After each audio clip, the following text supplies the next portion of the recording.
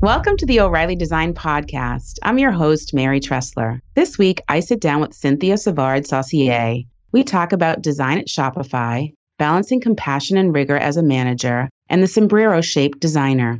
Enjoy the show. Cynthia, thank you so much for joining me today. Thank you for having me. I'd love for you to start off by telling folks a little bit about your journey in design. How did you know it was something you wanted to do? And how has it led you to the position you're in now as Director of Design at Shopify? It's interesting. I never really wanted to become a designer. It's not a profession I was thinking about, actually. So as a youngster, like at 14, I was at a friend's house and her mom had a giant TV remote control, like, you know, the large one with like really, really big numbers. Mm-hmm. And I was questioning her about it. And she told me her mom was an occupational therapist. And I was like, oh, this is so interesting, like helping other people do things that we can do all the time. So the giant TV remote control was obviously for people that had poor vision. So going into college and university, I didn't know how you become occupational therapist. So I went into industrial design thinking that I'd become like an object architect or something like that. But I took 2 years to realize I was really not the best.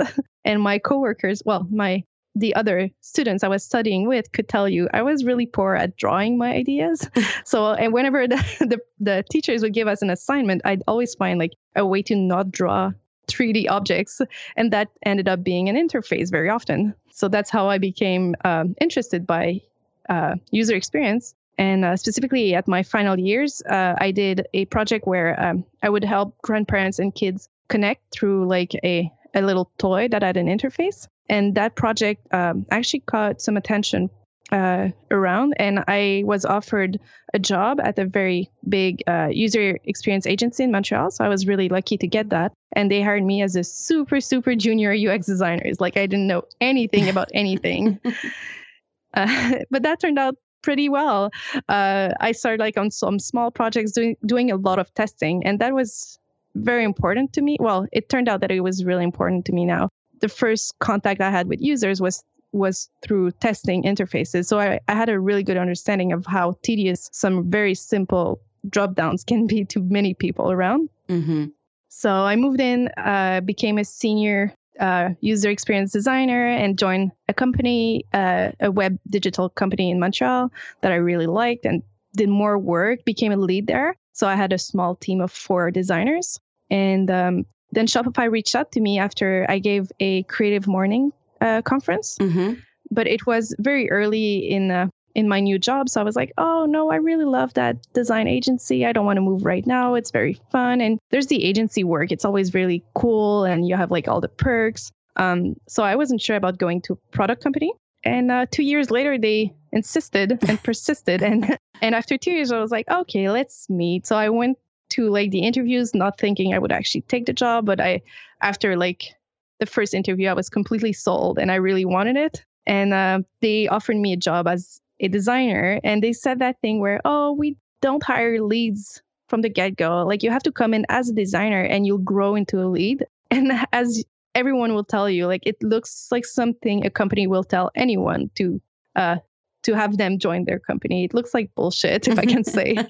And I was a bit afraid initially. I was like, oh, but it's a great opportunity. It's such a nice company. They have a beautiful product. Maybe I should join them, even if it's as a designer, not as a lead. And it turned out that was a really good bet because less than 3 years later, I have my team of 30 people and they're all wonderful and amazing designers, but also content strategists and front-end developers and researchers. So it was a really good bet that I took that day. Wow, that's fascinating. So they were after you for 2 years and you finally made the move. Well, that makes me sound like someone everyone wants in their company, but they do that. They play the long game. So we tend to do that when we reach out to a new employee or a new designer. If they say no initially, we'll keep them and try again later. So that's what they did. And the strategy obviously worked. That's wonderful. So you co-authored the book Tragic Design with Jonathan Chariot. And in it, you outline, among other things, how product design decisions can have an impact, sometimes negative impact on people's lives. Can you talk a little bit about how designers unintentionally cause harm? So it's interesting you say how design can have a negative impact. We tend to think like design has an impact, but we only think about the positive impact. And now that you're saying it, I realize our book never talked about the positive impact. We only outline the negative ones. So that being said, our book basically outlines like how designers, they never really want to hurt people, or at least I hope no designers actually want to hurt people. But the thing is that the designer, they don't ask themselves the right questions when they're designing. And that stems from design school. We're taught to make things look beautiful or to create desirable experiences. We are never once exposed to the consequences of terrible design decisions. So for example, what happens is that designers, they design with a single type of users in mind. They forget that all the different users, they don't fit our mental image of the typical user. Or they forget that they're designing for someone else than themselves. It leads to injustice and exclusion. For example, if you don't think about all the people that have visible disabilities because you're not exposed to them, they're not visible in society, it leads to your design not including these people. They also forget about the different ways a product can be used. So even if you're thinking of all the different typical users, you might not realize that there's different uses that are difficult to prevent. For example, there's the intended type of use, so that can lead to mistakes. For example, slips, lapses, and mistakes. And there's unintended ways that a product can be used. And that's, for example, when someone takes advantage of your product and use it in an abnormal way. So as a designer, you have to think of all these different situations and make sure you prevent any mistakes from happening. Wow. Okay. So what should readers, I mean, you have some great stories in there about examples of how things can go wrong, but what should readers expect to get out of the book? Well, first of all, it's not a technical book at all. If someone grabs that book and expect like in how to not hurt people, unfortunately, they might not find what they're looking for. Design is such a complex process that it would be really hard to have like a step-by-step process. So it's not really a technical book. It's more a reminder. So it serves as a reminder of how very well-intentioned professionals can create bad design. The same way that engineers in Canada and also somewhere in the States, they have a ring when they graduate. I don't know if you know the story about that ring, but apparently the myth actually is that when a big bridge in Quebec collapsed, it killed a bunch of people. And then engineers decided to take the iron from the scraps of the bridge to create these rings as a reminder of their responsibility towards the public. Designers, we don't have that. We don't have that ring to remind us of the importance of our design decisions. So this book is sort of an attempt to have that ring. And also it's a selfish book. So I wrote it a little bit for myself too, because researching that subject is so interesting and talking to these amazing professionals was enlightening. And I wrote it a little bit for myself too, but I guess all authors do that for themselves a little bit. Right. You have to be passionate about it. So. Oh, yeah, for sure. So you interviewed several designers that are featured in the book. And I'd love for you to share a few insights into anything that you learned that may have surprised you or just was of interest to you through those interviews. I have two favorite interviews in the book. Well, my personal favorites. And there's a Chloe stories and Serena story. They're shared in it. And Chloe's story shares how Facebook keeps reminding her of her dad's death, which is very sad. And I really like her story because Chloe is also a UX designer. So she understands that Facebook doesn't have bad intentions. She understands that there's a reason why Facebook is reminding her of these things. It's so simple, yet extremely straightforward. And I love that at one point she says that as much as she hates when Facebook reminds her of Father's Day, she would like to be reminded of Mother's Day. So she really sees the value of it. She just sees how it can hurt her. And also she reminds that it's really easy to say that, oh, the user just shouldn't share pictures that they don't want to be reminded of. But the fact is, when they do share these pictures that Facebook reminds them 2 or 3 or 4 years later, they actually want at that moment to share it. It's just unfair to assume that they should not share it ever. So for me, like, her story is great because she's one of us. She's a designer just like us. And she sees that Facebook designers are just like her. She's not blaming them. She's blaming the algorithm behind the decisions. Mm-hmm. And then there's also Serena's story that is extremely interesting. I interviewed her regarding a FaceTime call that was really, really important to her. So when her sister was sick and she was about to die, she had her last conversation with her sister through through FaceTime. And she sees how incredible this is, because if it wasn't of FaceTime, she would not have been able to see her sister before for her last time. But at one point, there's a really poorly designed error message. And she said that seeing that message, she understood that this was also design. And to this day, like that sentence, "this is design," still gives me shivers. Like, it's so powerful. And she's also a designer, so she really gets that even the error message is so important, and not designing them properly will cause a lot of frustration and sadness to these people in some really, really panicky situations. That's interesting. I hadn't read that one yet.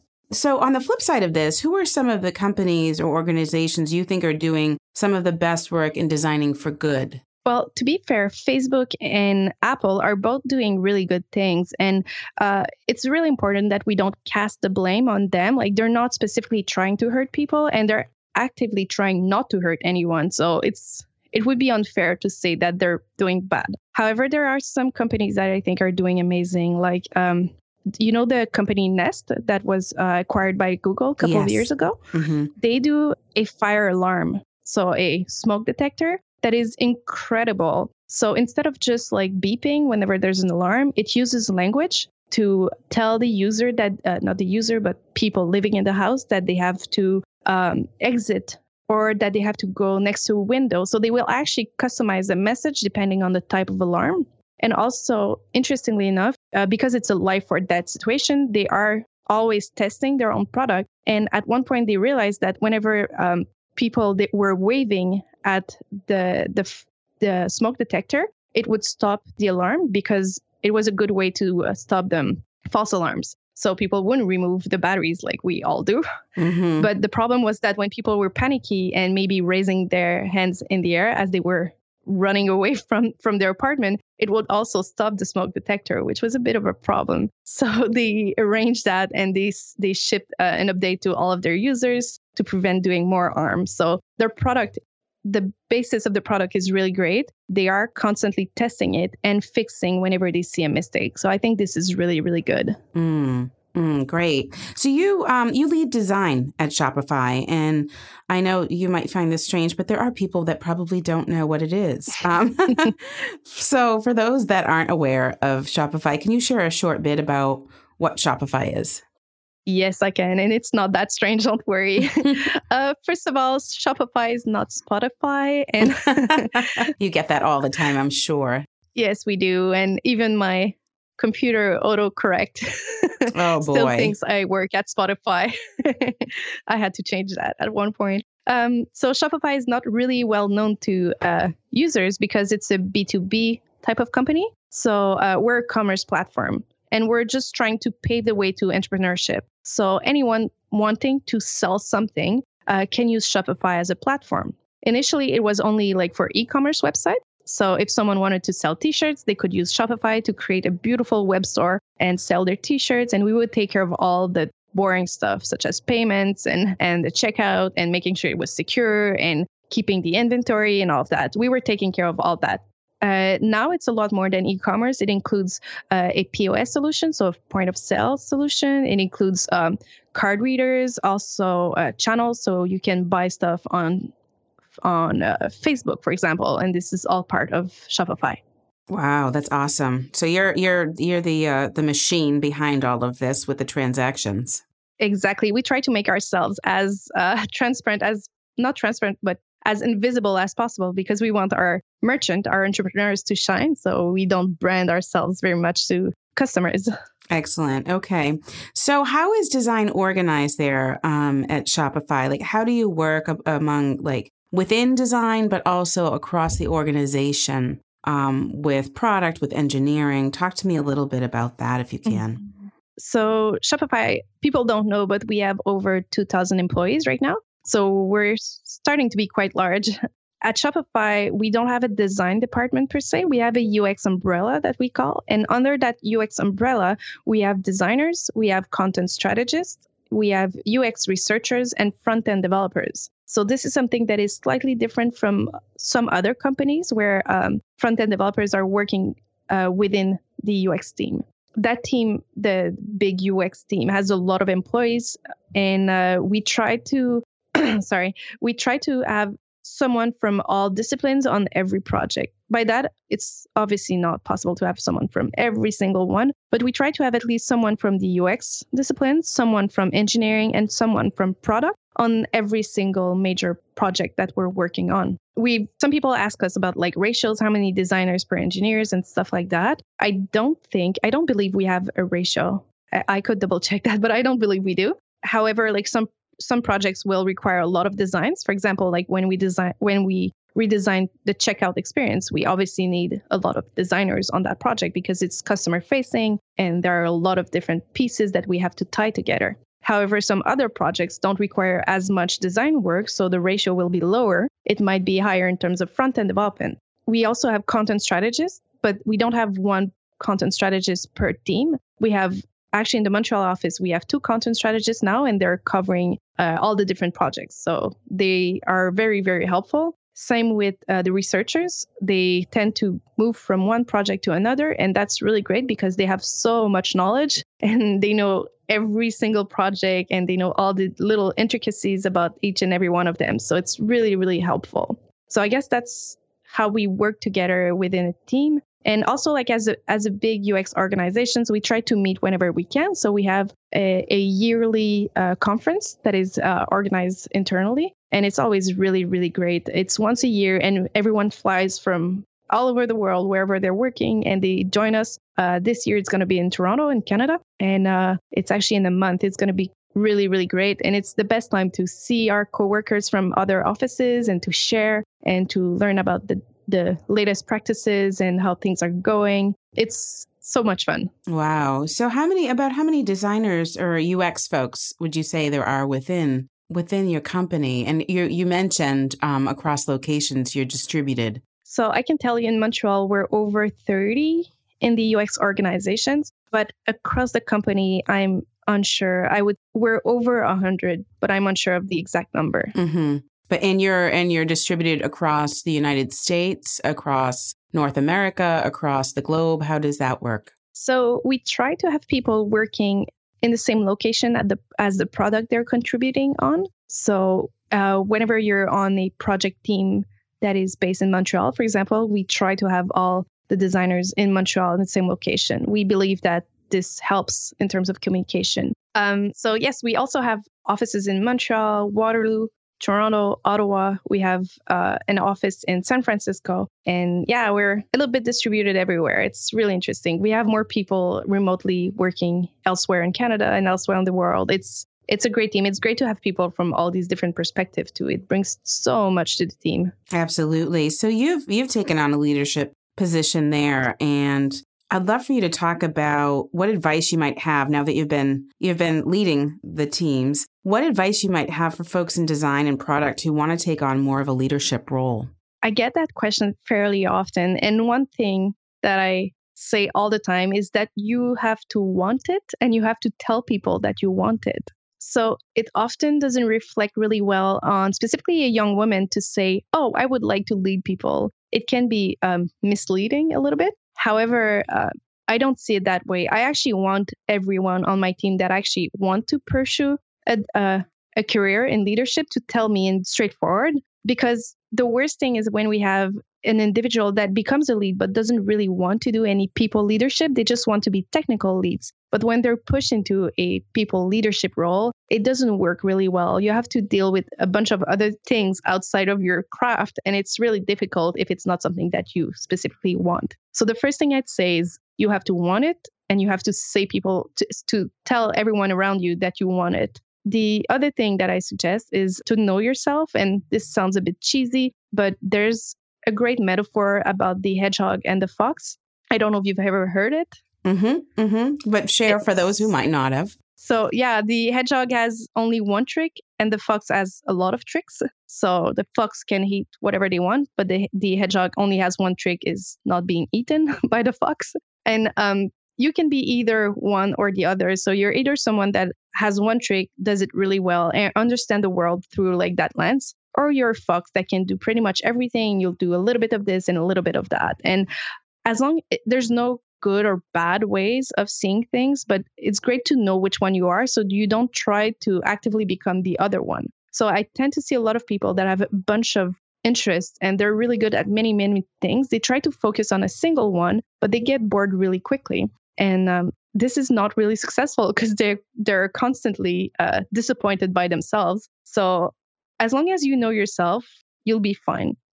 Another thing I see is that some people think that going into management means you'll work less because you'll have other people doing the work. And I can tell you that this is not the case. So if you think that this is why you want to get into management, stay away because you'll be very, very disappointed. And last but not least, this is something I've seen over and over again, and this even applies to myself. We tend to be either really good at compassion or really good at rigor, but leadership is a mix of both. So if you're always very compassionate and your teammates see you as a very human person, someone that really cares about people, that have a lot of empathy, this is great. But as a leader, you also have to cultivate a bit of rigor so that people respect your decisions. And it's really, really hard because when you're a pleaser, when you're a helper, you never want to disappoint anyone, even though you have to give them feedback. So it's all about, if you're compassionate, try to cultivate a bit of rigor. And if you're too rigorous, you don't want to lead people only with rigor because then you come off as a very bad person. Right. And we've all had these leads that didn't care personally about you. They only gave you feedback and challenged you directly. And it's not the best path to leadership. So I would say these are the three things. Okay. Wow. That last piece was excellent. Have you read or watched the author speak of radical candor? Have you heard of the book? Yes. Yeah. Absolutely. So rigor and compassion they are the two pieces of radical candor. So you have to care personally and you have to challenge directly. Else, you're just being manipulative or just mean. So yes, this is such a great framework. It fits really well with rigor and compassion. I love that.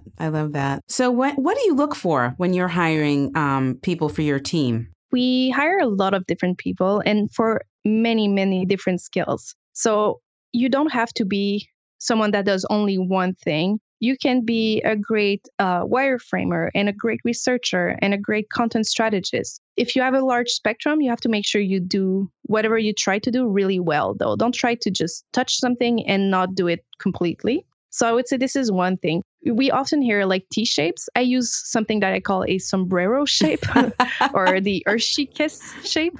So I want someone that is really good at one thing, but can be stretched at doing 2 or 3 other skills. So this is my personal favorite type of employees. So once you have a bunch of sombreros, they usually cover the whole spectrum of design, and that's perfect. Another thing, we always ask ourselves, like, what would this new candidate add to our culture, add to our team? So this is great because it avoids like having clones of ourselves. So if you are completely different, and if you see you're interviewing with someone that you just know you are just 2 different type of human beings, it's perfectly fine at Shopify because we want that. We actively want people that are not just like us. And there's a great talk on like how we have biases. We like people that look just like us. And I know like some of the employees I work with that I hired are literally identical to me, like women with brown hair, and we talk alike. We have the same personality. So it's great if you're something else because we want to expand our team. One thing we keep looking for is self-awareness. So if someone comes in and we feel that they're not the best at something, but they can be upfront about it. And when we ask them questions, they want to hear why we're challenging or giving them feedback. This is amazing. This is what we want. We don't expect everyone to know everything. However, like if someone acts as if they know it, it doesn't look bad on the person. So I'd much rather have someone that is humble than someone that has a lack of self-awareness. Mm-hmm. One other thing we're looking for is people that are constantly hungry for learning more. So we want people that read blog articles or read O'Reilly books or have purchased my book, for example. I'm kidding.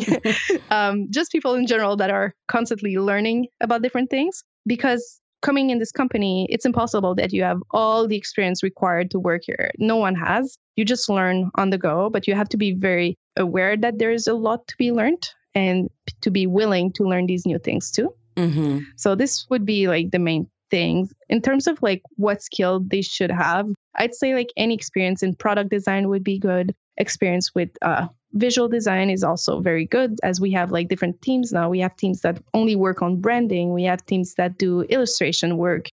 We have teams that only do motion, but we have a bunch of designers that also work on the product itself. So any experience really is good. And yeah, I guess that's pretty much what we're looking for. That's excellent. That's excellent. So I have one final question for you, which is beyond your own work and the things that you're doing there. What people or projects are grabbing your attention? Who's doing interesting work in your mind? Well, that's a really good question. These days, I'm really, really interested, but I'm by no means an expert on the question, but I'm just very interested by the ethics and the conversations around artificial intelligence. There's a great article that I read not that long ago about machine biases. So the idea is that the machine learning softwares are biased negatively against different ethnicities. It's really interesting to ask ourselves these questions because we don't want machine learning to be racist and to be sexist and to be all these bad-ist things. Mm-hmm. So by no means am I a professional there, but all these articles that we see recently are so interesting. Absolutely. Absolutely. Well, it has been an absolute pleasure having you on, Cynthia. Thank you so much for joining me today. Thank you so much for having me and for asking me these great questions. Thank you for listening. You can reach Cynthia on Twitter at Cynthia Savard. You can subscribe to the O'Reilly Design Podcast through iTunes, Stitcher, SoundCloud, or TuneIn. And be sure to leave a review while you're there.